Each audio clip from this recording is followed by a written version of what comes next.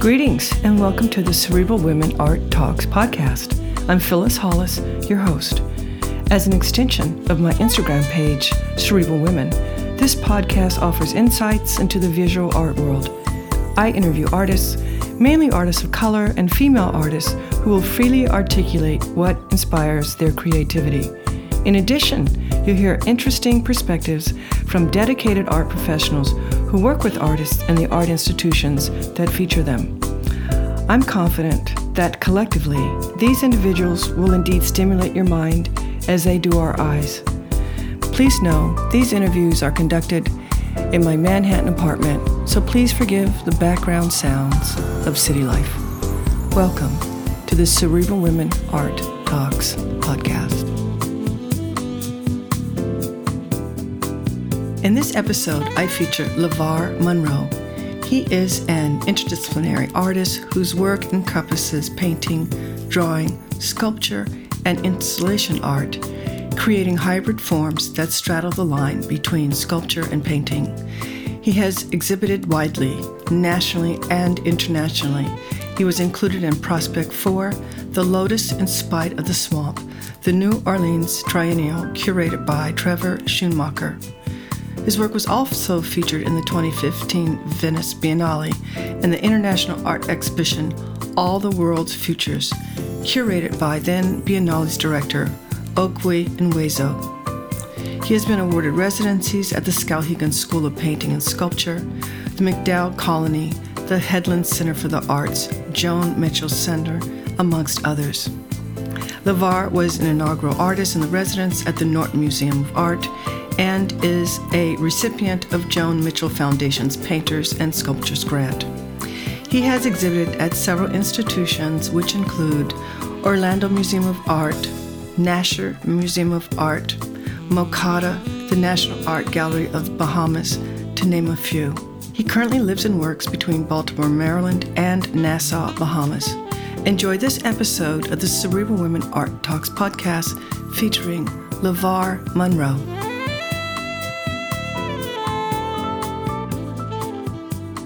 LeVar, welcome to my Cerebral Women Art Talks podcast. Thank you for joining me. Thank you for having me, Phyllis. Yes, my pleasure. When did you discover your artistic passion? I discovered my artistic passion pretty young, and recently I inherited a bunch of family photos, and I was flipping through those photos, and surprisingly enough, there was a photo of me with a pencil in my hand, drawing on a piece of paper, and it seemed as if I may have been 4, 5, around there. So I think, reasonably say that I had a passion from a very young kid, it seems. And you were drawing. Do you have any memory of what you were drawing? No. Yeah, I don't have any memory. I just know that it was me with the pencil on the paper, and I don't have a memory of drawing then at all. And was there a particular artist that influenced you as you got older? So, first of all, I grew up in the Bahamas, and in the Bahamas, art was not something that was greatly appreciated within society, but also it was never really pushed within the school system. So I kind of grew up through high school not being really exposed to artists from the Western world or artists outside of the Bahamas pretty much. I mean, of course, you know the names Picasso and Van Gogh and those names. But to say formal exposure, I didn't have that growing up. But there were local artists within the Bahamas who were practicing, still are practicing in the Bahamas, who I looked up to and who I looked to for guidance at a young age. But those are the artists who I guess early on influenced me. Mm-hmm. How would you define your practice? My practice, I think it's a weird merging of painting and sculpture and drawing.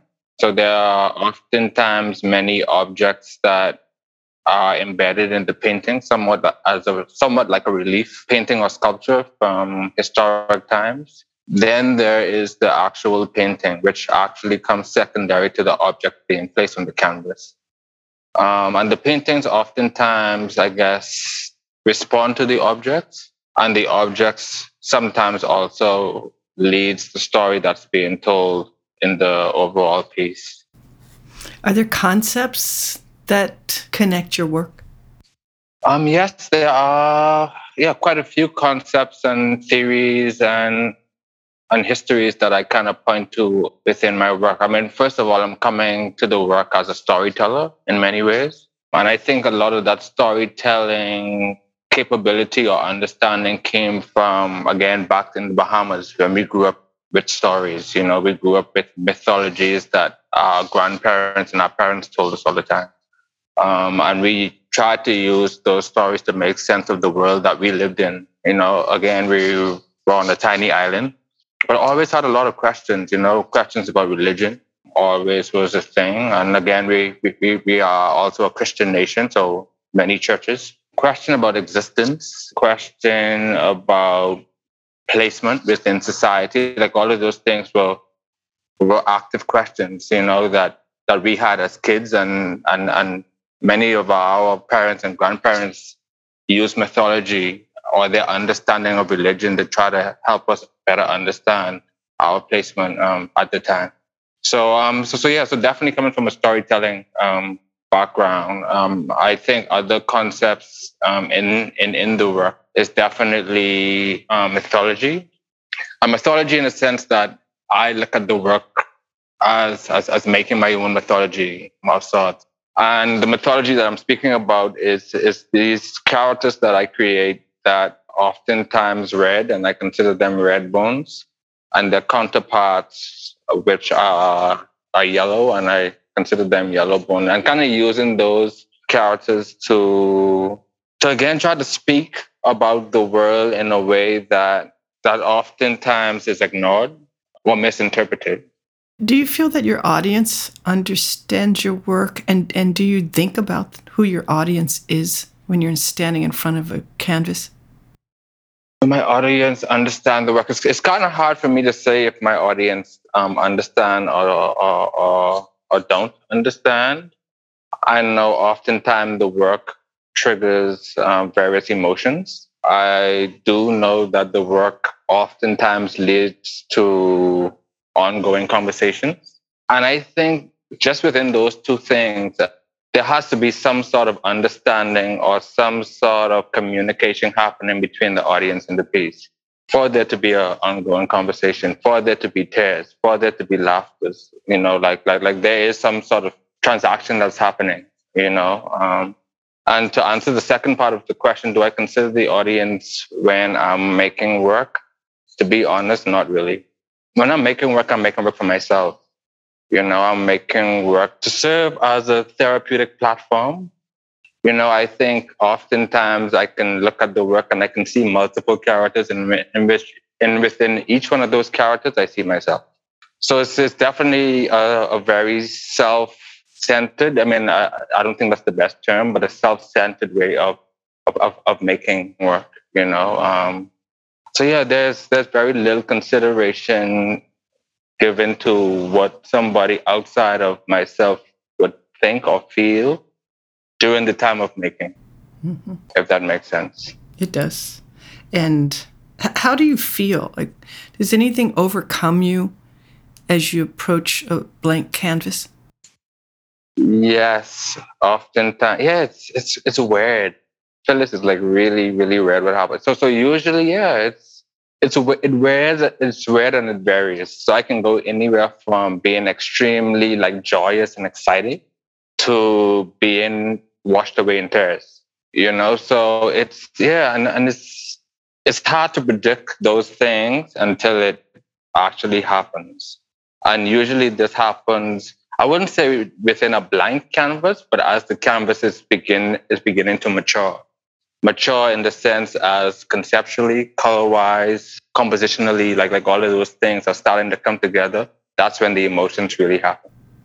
And when do the titles of the work enter the creative process? That's always the very end. So that's how I know when a work is finished. Yes, when I title the work. And again, most of the works go through multiple titles. And I kind of look at each title as a working title. It's nearly like writing an essay. You cannot get an essay in one go. There are drafts and working drafts and final drafts, and then you have a final. And it's the same thing with not only the making process, but I think the making of the title. I go through at least 3 or 4 titles before I get one. Interesting. Do you listen to music while you work? Sometimes. Actually, every day, but during different shifts. So I work on 2 shifts, if that makes sense. So I have a morning shift, and then I will probably take a nap usually around 3:30, and I wake up around 4:30, and then I work until night. So during the morning shift, I just listen to talk radio, and the talk radio is very specific. So it's talk radio from the Bahamas. And yeah, I listen to that until it's time to take my nap, and then after I get up from a nap, I listen to music, and the music takes me throughout the night. And that's every working session. That's how it operates. What does your workspace look like? Oh, it's nice. That's good. It's pretty big. I have a really big workspace. I try to keep it organized, meaning knowing exactly where to rest my hands and stuff. But I have about 2,000 square feet. 2,000. Yeah. So I have about 2,000 square feet that I'm working with. And it's actually in an old cannery warehouse in Baltimore. It's nice. It's the best studio I've ever had. Big bay windows. Yeah, it's nice. How has your practice changed over the years? Oh, yeah, it's changed tremendously. It's gone in phases, So I remember, I guess let's start from undergraduate. So I went into undergraduate painting traditionally, but very tiny. And during undergraduate, I studied illustration. So when I left my undergraduate studies, I left as an illustrator working digitally. And this was about in 2007, I graduated undergrad. Yeah, so I left working digitally and began working as an illustrator for 4 years. And then during that time, continued to work digitally, but combining traditional drawing with digital coloring. And the end product was a one-of-a-kind print if it was to be shown in an exhibition space, or otherwise it would just simply be printed in a magazine or poster or whatever. So I went from doing that to entering graduate school and being pushed to make ugly work, because I think the work that I went into was a bit polished. It still was gritty, but a bit polished than the work that I began doing in graduate school. And then I stopped painting and sculpted for a while, actually. I was doing these cardboard sculptures for a while. And then I began painting in semi-abstraction briefly. Did a double series in this very weird abstract way of painting. But during that time, to me, I was really learning how to paint. And then it's now what I'm doing. But in between that, I always drew. So yeah, it's always changing and evolving. And also now I'm beginning to think about animation and the moving image and computer-aided design again. So yeah, we will see. But it's always changing though. What materials do you use with your sculptures? Predominantly cardboard. And the reason for that is, so in the Bahamas, we have this festival known as Junkanoo, where we construct these very elaborate costumes with the base being cardboard. And as a kid, I kind of grew up in that environment and was taught a lot of the techniques that they were doing. So as an adult, I left that space, haven't done Junkanoo in a long time, and began to make sculptures again, but also begin to think about cardboard in a very specific way. So when I began making the sculptures out of cardboard, I began to think about the cardboard in a sense as it being a material, a cheap material for one, but also a material of greater means for many homeless people. So homeless people were using them as beds, using them to make toys, making them for their kids, using them as shelter, et cetera, using them sometimes as blankets and clothing and that type of stuff. So what I began doing is I began doing like material exchanges. So I would go to homeless encampments and I would take clean cardboard in exchange for dirty cardboard.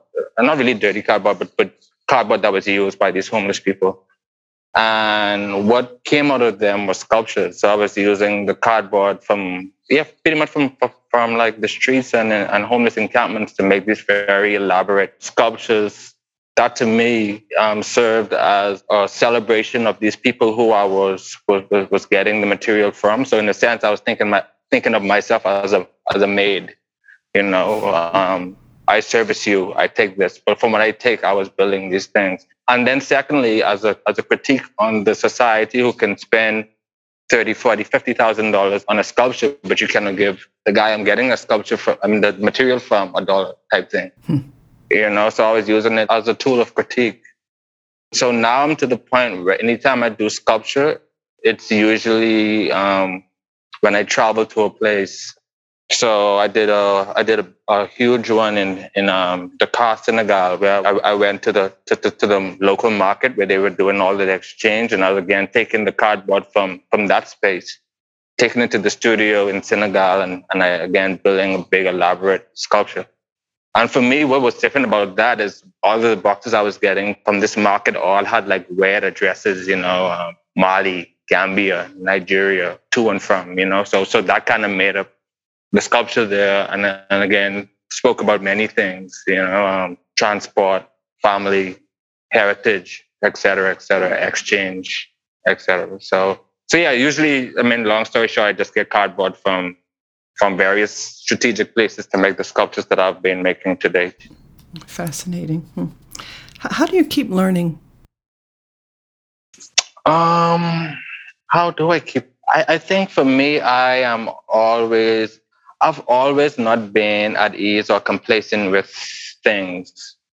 Work being one of those things, art being one of those things. When I say work, I'm speaking about art, you know. So yeah, and with that and ease, I'm always searching, you know, and I'm not searching so much for something that's trendy. I'm more interested in searching something that can serve the work. And again, that can range anywhere from looking at a Da Vinci drawing to looking at work by Thomas Husserl or some, you know, or Chris O'Feely, or we can go on and on and on. Yeah, but things I find necessary to kind of look at. So I think this uneasiness has served as a catalyst for me always wanting to expand, but also a fear of just being bored. You know, like I don't want to do the same thing forever. So what can I do to continue to stimulate my creative juices? And again, it goes from sculpture. Now I'm into trying to animate the things that I've been painting. I think that is the next ball of excitement for me. I still enjoy painting, but to see these stuff beginning to move, to collaborate with the sound designers is something that I'm interested in, and see where it goes. I can see this in theater as well, you know, but there are a lot of things that I want from this work, and I'm still young, and hopefully I'm able to fulfill many, if not all of them, before I die. What do you feel is the purpose of art? I think the purpose of art for me is to first and foremost record a period within life, within society. I'm always thrilled about the idea of being able to leave behind artifacts when I die, many artifacts. So I think that is another thing. You think throughout history. We know the story of Britain or of Nigeria or of China, Asia, because of the artwork that was made during those times. I know images and theories based on the Bible because of images that were made during that time. And again, I think about my work or any artist's work as the same thing. We are marking a time. We're speaking about, I guess, things that either bring us pleasure or pain. And we're sharing it with the world, you know? And I think that's important. I think there's a lot to be said about being able to do that and leave something behind, you know? And that's definitely one of the driving forces outside of my genuine passion for what I do. I'm very interested in that notion of leaving things behind. What are you excited about now? There are a few things. So an upcoming solo show in Chicago, which is very, very exciting to me. the Zeit Smoker in Cape Town. There's a show coming up that includes my work there. I'm really excited about that. Hopefully I get to go to see that show. So Pompano Metz in France, there's another show there that I'm getting ready for this year. And then my London show with Jack Bell Gallery, another solo show that I'm very interested in, among other things. But there's just a few things from the top of my head that I've been thinking about. Definitely sounds exciting, and something keeping you very busy. Oh yeah. Appreciate your time and your answers. Your answers made me think while I was listening. Oh, thank you. And I enjoyed it as well. I really, really, really enjoyed it. Thanks. So this is the final question, and that is, as a visual artist, what do you feel is your role? I mean, how do you want to impact the way people think? My role. I think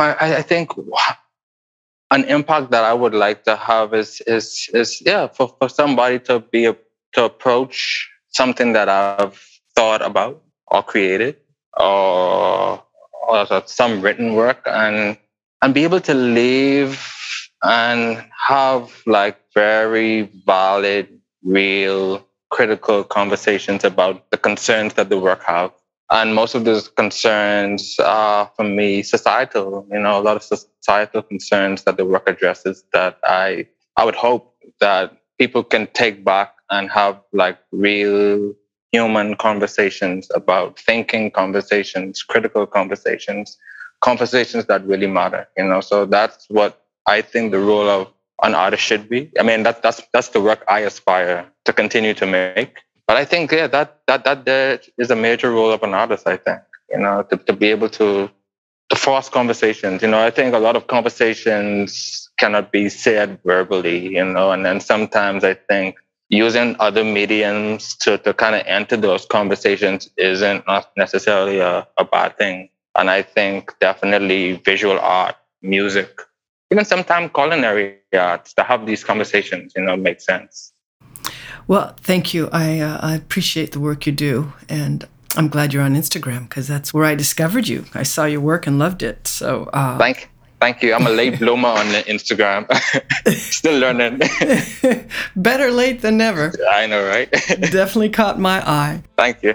But thank you once again for your time. Thank you for listening. It's been a beautiful conversation.